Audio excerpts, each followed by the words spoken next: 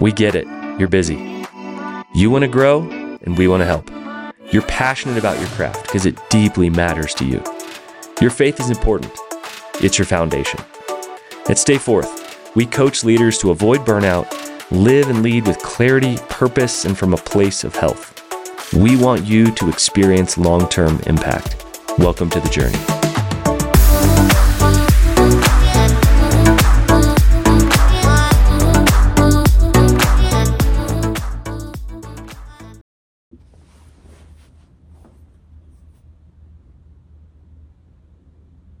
Hey friend, welcome to 2024. I hope this is an incredible year for your life and leadership. I know there's this pressure at the beginning of a year. Maybe it was the goals that we set, maybe it was what was building up in us over break, but we want to turn that pressure into results, into momentum, into next steps, and we want to help you do that. We are hosting the Effective Leader Cohort to get you launched, to get you ready for 2024, and to get you moving. It starts at the end of this month, and we'd love for you to consider it. If you are a leader in any field who cares about the health of heart, soul, mind, relationships, who really wants to make 2024 count, we want you to jump in. Now it's 8 weeks of skills, 8 weeks of tools, 8 weeks of community, and 8 weeks of learning. This will get you off to a great start for 2024. Hop into the Effective Leader Cohort starting in just a few weeks. You can go to stayforth.com/coaching. That's stayforth.com/coaching,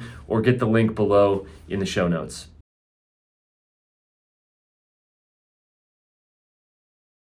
Ryan, welcome to the podcast. Thanks so much for having me. Appreciate you. Absolutely. Yeah, I've followed you at a distance now for a while. And this one I was like, whoa, scalability, growth, marketing, all things that we're talking about here, both in our physical space and on the podcast. These are things we've touched in the last few months. So perfect timing. First of all, man, congrats on your new book, Get Scalable. What was the writing process like for this one? Laborious, painful, and nothing I want to repeat anytime soon. And I think anybody who's written the book that didn't just type some stuff into ChatGPT would say the same thing. That's how you know I actually wrote it. Totally. But no, it really was a labor of love. I've written some books in the past. I'm a firm believer in the only real reason to write a book is because you have something to say. Totally. And so it was nice to have a platform to say it. So yeah. I would never compare it to birthing a child. My wife of 20 years. She'd slap you probably, kids. Right? She would slap me so hard. Yeah, it's so not hard. fair. And deservedly so. But I think it's the closest, maybe next to passing a kidney stone, that a man can come to birthing a child. Well, you've done it. You're on the other side of it. Hopefully the fun part here. First of all, when somebody asks, Ryan, what do you do? What do you tell them? It depends on who I'm talking to. So if I'm at a family function or something like that, I say, I'm an entrepreneur and have a number of businesses, and we'll kind of try to leave it at that. If I'm in a business setting, then it depends, because oftentimes I'll go and talk to marketers. And so I'll say, I'm the founder and CEO of digitalmarketer.com. And, we help train marketers and agencies. And so I'll kind of talk about the marketing side, which is definitely an aspect of what I do. If I'm talking to entrepreneurs, I'm more going to speak into what, frankly, is what I actually do, which is I'm the founder and CEO of the Scalable Company, and we help entrepreneurs install operating systems so that they can scale their businesses without sacrificing their souls. Because at the end of the day, we want to acquire businesses. And so this is a way for us to kind of have a front end for private equity. If I'm sitting next to a total stranger on an airplane and they're asking me that, I say that I sell life insurance so that they don't ask me any more questions, because I'm scared of strangers. Wise man. There you go. Yeah, that whole selling your soul piece of that. We use a similar language even right here on the podcast, because there are these accidental beliefs that can be really dangerous before heading into the entrepreneur life. Or for me, I was in ministry for many years before I started leading in business. So I had some broken beliefs around marketing. What are a couple of those broken beliefs around marketing that you commonly hear? Well, I think, I think they're broken beliefs that are tragically accurate. And that is that marketing is inherently interruptive and marketing is inherently manipulative. And I think the reason that a lot of people believe that is because, sadly, it's true in a lot of cases. There are bad actors out there who do seek to purely interrupt and who do seek to manipulate. But that's also a bit like, if you're in ministry, saying like, well, I don't really trust preachers because they just want to get my money. Sure. And if you're a minister that would understandably offend you. But the reality is that there are a class of people who that is all that they want. Yeah. And so I think the same is true for marketing. I think the same could be true of any field. But marketing at its best, I think, is a beautiful thing. Marketing is the amplification of a brand's values. A lot of people say that, if the product is good enough, it speaks for itself. Well, no, it doesn't. It literally doesn't speak for itself. It needs someone to speak for it. And this has been true throughout all of time. You even think about an artist like Van Gogh. People don't realize that Van Gogh would have been nothing if it weren't for his brother Theo, who told the world about him. And so everything that is great, we only know about it because there was a marketer who was there trumpeting its value. Now, the product's got to be able to deliver on the claims. And when the claims overstate what's there, well, that's bad. But you can't just throw the baby out with bathwater. You can't say that, because some people do this bad, that means the thing is inherently bad. I think it's a really immature approach to it, especially if you're in business, right? If you're in business and your goal is to generate revenue and make money and employ people, that's just naive. I would call it what it is, just being naive. I'll give nonprofits and pastors, I guess, a little bit of a pass, but even then, not really. Yeah, because they still got a payroll, they got lights they have to keep on, stuff like that. All that requires money. Money requires something to be sold. If something is going to be sold, somebody needs to understand the value of that something, and that's marketing. Yeah, totally. Even you could call it an engagement funnel, but to say that's just how people work, and nobody's going to believe in our work more than we do, right? Everybody wants to write a book, just chuck it on Amazon and never do anything else. But it turns out going on things like podcasts and sharing your message will connect with listeners. And one of the things that keeps me up at night, it turns out, one of the things that keeps me up at night is thinking about how many great ideas are out there by incredible leaders, but who just never get the light of day. They never even know how to promote it, or it gets out there. And so it's interesting how much of our time comes back to that, of how do we share this amazing thing with the world, instead of the 98% of our energy or 99 we spent actually building the thing that never gets out there. I'd imagine that's something that kind of messes with you from time to time as well. Yeah, and people will come up to me and they'll tell me about their idea, and they'll want to tell me how amazing it is and how they've figured out this cool way to do something that's never been done before. And they know people who will come and work for them once they get it launched, and they even have the domain name. They got the domain name and everything. Like, cool. Why don't you go sell it? And they're like, well, it's not quite ready yet. And they all have a reason for not going out there and selling the thing that they've built. And for me, you don't have a business, and you can't really even call yourself an entrepreneur. You certainly can't call yourself a business owner until you have sold and served. And the former is required to execute on the latter, right? You need to get somebody to buy the thing. And then, yes, you need to deliver. But if you're running a business, this is a commercial endeavor, somebody needs to buy it. And you don't know that you have something of value until somebody has exchanged money for that thing. That is the ultimate sign of value. And so we say, until you have sold and served 10, just go out there and sell 10 of the thing. I don't care if the thing is 1,000, 10,000, or $1. Go sell 10. Make sure that people, when you're done, are really happy that they did business with you.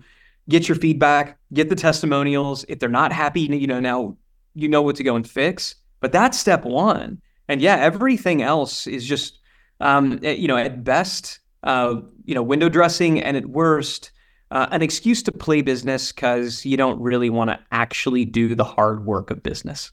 Yeah, it's a clarion call right there. You literally run a company called Scalable. So let's talk about the difference between growth and scaling. How do you describe that? So I got my start. I launched I'll keep this story short, but I launched my very first business from my college dorm room in 1999.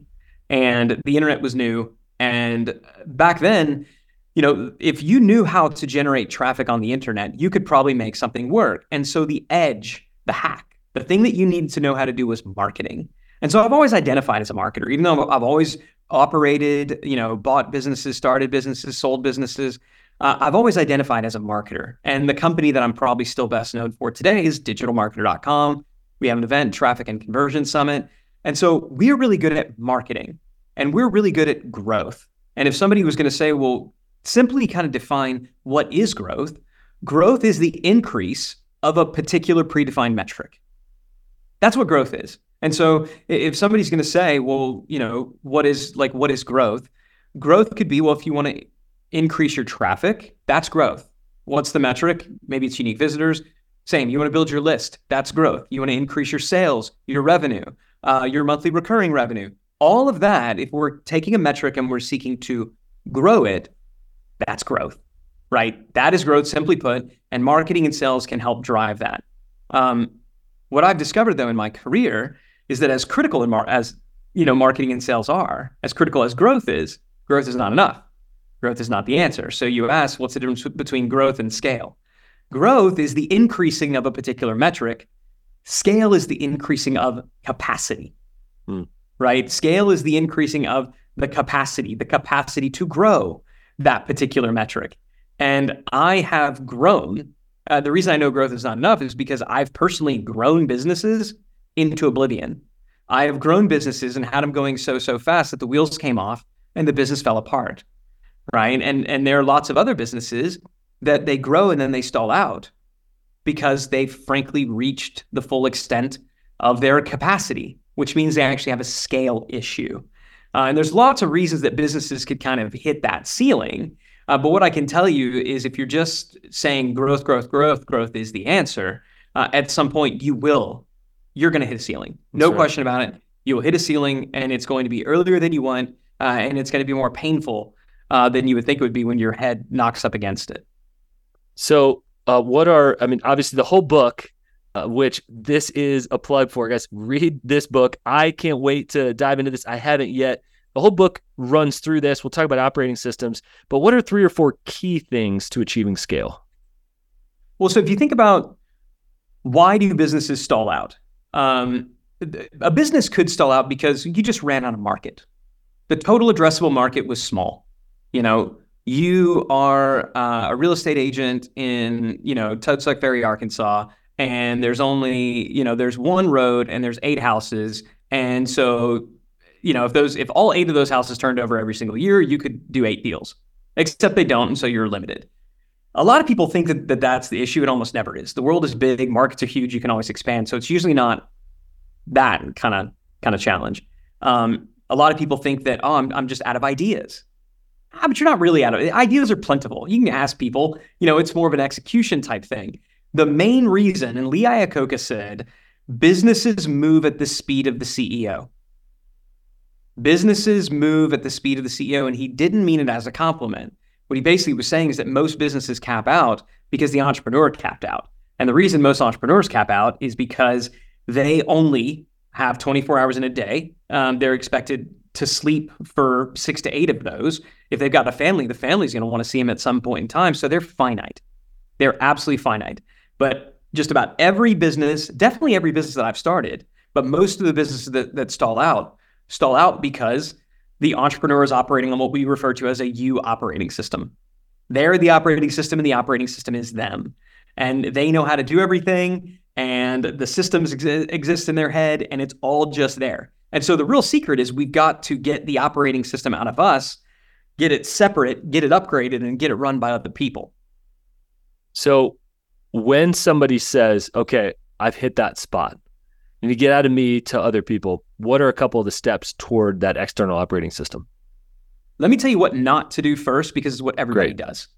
There's 2 things that almost everybody does, and they're both the wrong thing to do first. The first thing that everybody will do is they'll just try to hire people, right? So they say, I'm busy. I'm going to hire people to do all this stuff.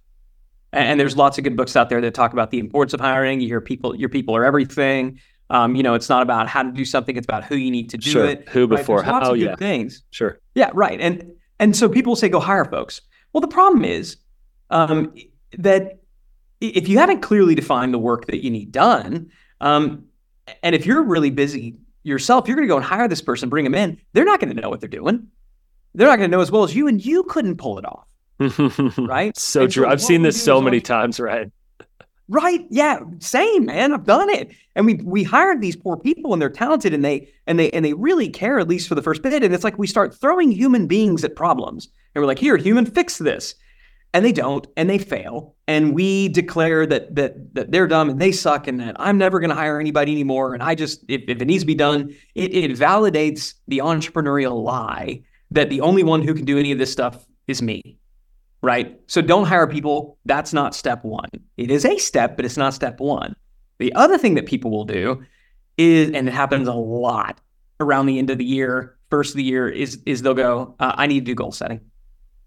I need to do goal setting. I need to do, strategic planning. We just need to get everybody in the room and we just need to do goal setting. The problem is if you haven't solved for the capacity issues, number one, you don't actually know what you're capable of. And number two, it's just kind of a pipe dream. You're talking about the what, but not the how. Yep. So the first step to really figuring out your company's operating system is not to have another meeting. It's not to hire people. It is to ask the question, how do we create value? It's such a simple question, but if I were to ask most businesses, how do you capture and create marketplace value? How do you capture and create marketplace value? And this primarily happens in two ways. Way number one, you need to attract and convert new customers and clients. We call that a growth engine. So you can't create marketplace value unless you capture the opportunity, right? You've got to sell somebody. So how do you get clients, right? That's the first thing. And then the second thing is once you have them, what do you do to deliver on the promise that you made to get them in the first place? If you think about it, that's business, right? That's what businesses 101. do. Yep. That's it, right? Yeah, we get customers, we serve customers, right? We sell them, we serve them. That's what we do in its core essence. But if I were to ask most business owners, how do customers happen in your business? How do clients happen in your business? How do patients happen? How do parishioners happen? Like, how do they happen? Most really wouldn't know. The ones that do could tell me, but they couldn't show me. And so the first thing that we do with all of our clients, what I talk about in the book, which is called Get Scalable, is we walk through a process called business process mapping. And you literally get out Post-it notes and whiteboards and you visibly map the process of how do customers happen. And then you say, great, this is how customer happen. We now have a visible map of how they happen. Now, what happens once we got them? And same thing, you visibly map. And there's a Post-it note for every single stage. And sometimes like, well, it depends. If this happens, it'll go this way. If this happens, it'll go that way. All you do is turn it on a diagonal, make it a diamond. And now you can kind of map that out. It's a really simple process. You can actually, if you got an MBA, you could take a class on business process mapping. I didn't, by the way. So we just figured out how to redneck this thing, but it works. Sure. And that's step one. Step one is to have an answer to the question, how do you capture and create marketplace value? And until you answer that question, you shouldn't hire somebody. You shouldn't set goals. You really shouldn't even begin creating playbooks and SOPs. Right? Because you can protect that value. The idea is once you know, then you can actually hire the right people and protect the way that you're holding value so value doesn't leak. Bingo. So we've got our map, right? So I want you to imagine a whiteboard filled with Post-it notes. And if it's how do you generate clients, maybe you're running Facebook ads, or maybe you're doing trade shows, or maybe you're walking around knocking on doors. And all you do is whatever that initial point of awareness is, you write that down on a Post-it note, you stick it on the whiteboard. And you say, great, then what? Well, then they're going to go to this landing page, or then we're going to have this conversational script. Great, then what? Then what? And you simply map the whole process. Congratulations, you visually mapped your value creation flow. You do that for the fulfillment. Now you go back step two, and you ask, how do we do these individual steps? So this one right here, when we talk to this person, this step right here, how do we do that? And the ones that are truly critical, the ones that you don't want to screw up, we call those power stages. Those are the ones that you actually build standard operating procedures and checklists and audits and playbooks around. So you don't need to document everything, just those. Then you go step three and you say, great, now who is uniquely accountable to this step?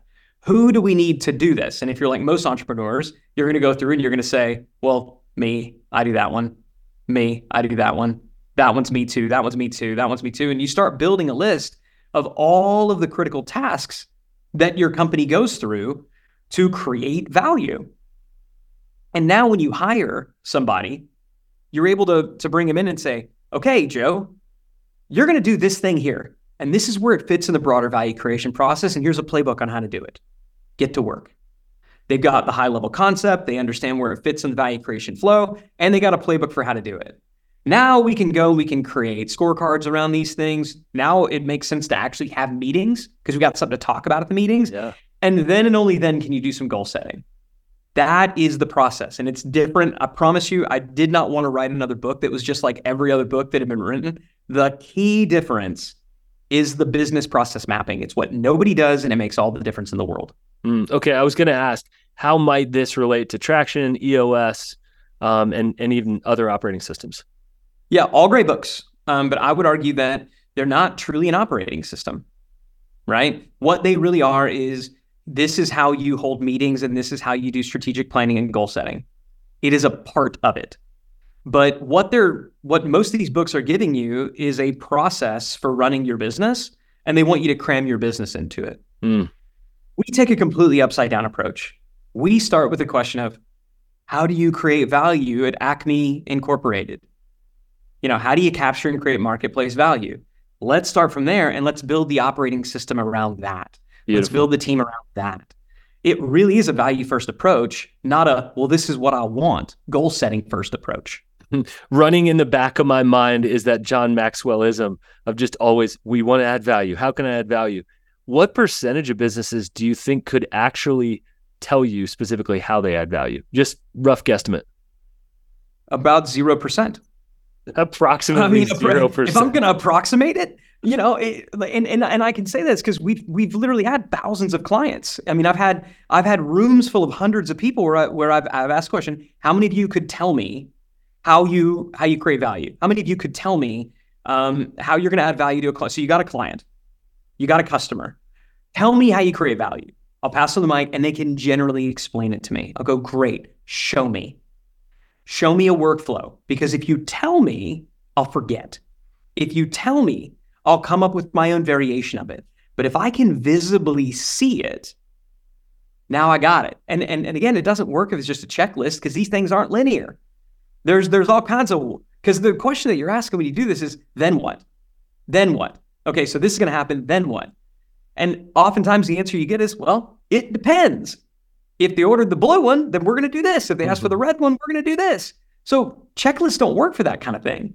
And there is a process for how to do it, and it's called business process mapping. The trouble is typically if you're going to get this done, the biggest companies in the world, by the way, they all do this.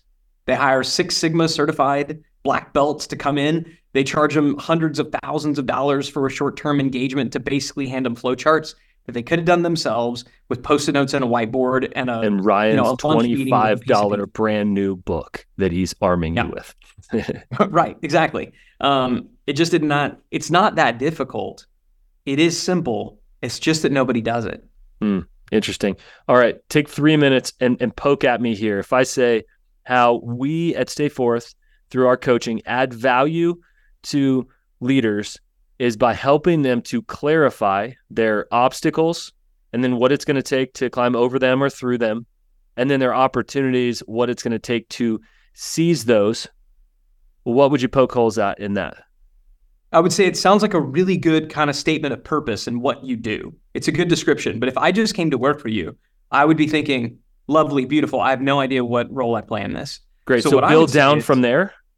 Well, so what I'd say is you've got a new client, right? Let's start, because really we're going to always help. We're going to start by mapping the growth engine first, then the fulfillment engine. Because if you have your growth engine and your fulfillment engine, you have the entirety of the customer journey. So let's just think about the fulfillment engine. You got a new client. Somebody gives you money. Then what happens? I'm trying to think, because things have already happened. At that point, they get their questionnaire, which we're asking questions about obstacles, opportunities, and then coaching sessions are on the map. I'm having them take some assessments so that we get some context. And then we're going to meet face to face and begin to analyze all the context of what I know after that. So they're going to give money. Do you call that first meeting anything? Yeah, breakthrough coaching session. We're going to try to break through one specific area that's hurting them the most.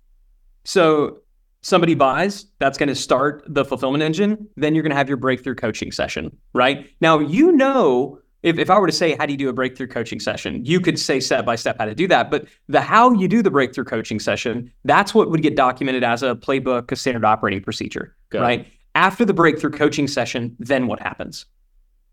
Then we continue at a more regular flow with folks, and we push into the obstacles and the opportunities regularly. The deliverables are tools along the way, approximately 1 per session for the next 10 sessions. And ultimately, they're going to break through one of those big areas that's holding them back and see either impact or income or both from that. So I would want the specifics. Suzanne, I'm working for you. I'm going to execute this. Totally. So we're going to do the breakthrough coaching session. Now, as an outcome of that, I probably would need to schedule the other coaching sessions, right? Yep. Ideally, they're all scheduled in a line for months, but yeah, exactly. No, but that's it. So so are the coaching sessions scheduled? If yes, hold next coaching session. Nice. Okay. Right? If not, schedule coaching sessions, right? And now the way that you hold the coaching session is you got a very specific process to that. But I bet there's an outcome that if it's not achieved, you're going to do something else. And if it is achieved, you're going to do that. And you have a way, probably, I'm guessing that you're going to go and do like a quarterly evaluation or an annual evaluation that's going to restart the process or trigger a new one. But if you were to really sit down there, and map, okay, we do this, then what do we do? Then what do we do? All the way through, visibly mapping how you work with the client at each and every stage of that process. Then we're going to send this follow-up email. Yep. Then we're going to have them take this assessment. Then we're going to do this. Now, all of these exist in a visible form, and you could say, who does this? Great. Who does this? Great. And even later on, how do we know this is working? Right? Now, that's how we're building scorecards. Totally. Measurable scorecards. How can we up-level this experience? It really does all start with that visible That's good. Process. And Ryan, would you say a relatively successful company that knows themselves, been around for a while, generally knows those steps, and the magic isn't just visualizing those, or may they have some serious gaps in their even knowing their awareness? Most of the clients that we work with, they do know it. It's a little bit, sometimes it takes some passes through, because it's like, okay, so just so I'm clear, and this is why the first step is you're always going to do kind of a rough outline, and then you're going to bring in your stakeholders, like other members of your team, and you're going to say, well, what did we miss? And they're like, well, you forgot about that whole thing where I call to make sure that they got all the stuff. Yep. And you forgot about the step where we send out the box of things to welcome them. Like, yeah, I did. So now you're adding Post-it. That's why we like Post-it notes, because you can easily pick them up and move them around. Yeah, totally. Right. And so the stakeholder review is a part of it. So most people generally know, but it's the curse of knowledge. It's if I were to ask you, describe to an alien how to make a peanut butter and jelly sandwich, right? You would say, okay, well, step one is you got to get bread. It's like, well, where do I get bread? Oh, well, you got to go to the store and buy bread. Oh, okay. Yep. And then I just rip open the bag. Oh, no, you untwist the thing and you open it up. Like, there's actually more steps within, and you don't want to get so granular.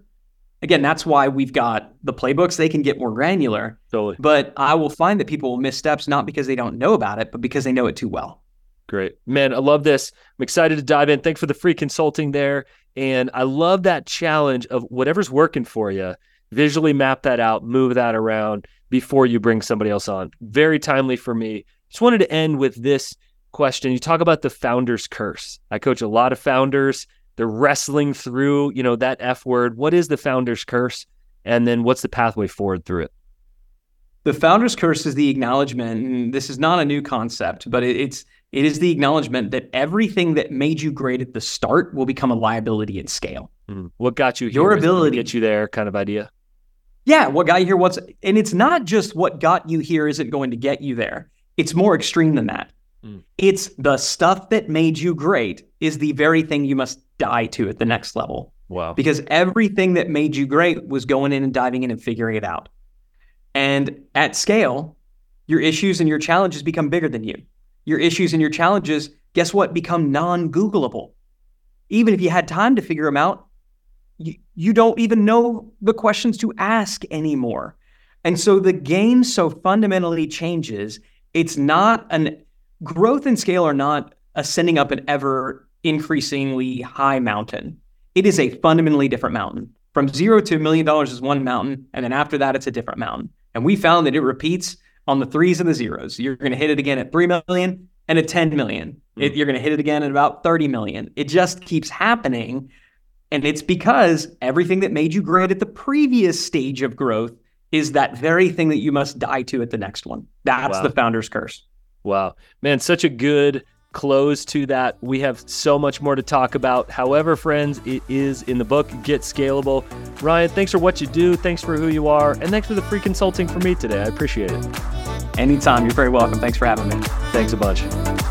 I mentioned it at the beginning of the podcast, but I just want to bring it up again. The Effective Leader cohort starts in just a few weeks. Guys, I don't know if there's a better deal right now in leadership development. To invest 8 weeks in learning these 8 core skills with a group of people like you that's non-judgmental, and they're grappling for, what does health look like? How do I sustain this? And I want to grow. I want to accomplish my goals. I want to lead people well this year. Don't hesitate. Jump into the Effective Leader cohort at a price point everybody can handle. We know one-on-one coaching is expensive, and we also understand that you've got some big goals, and there can be quite a bit of pressure this year. Join us and leaders like you for the Effective Leader cohort. Register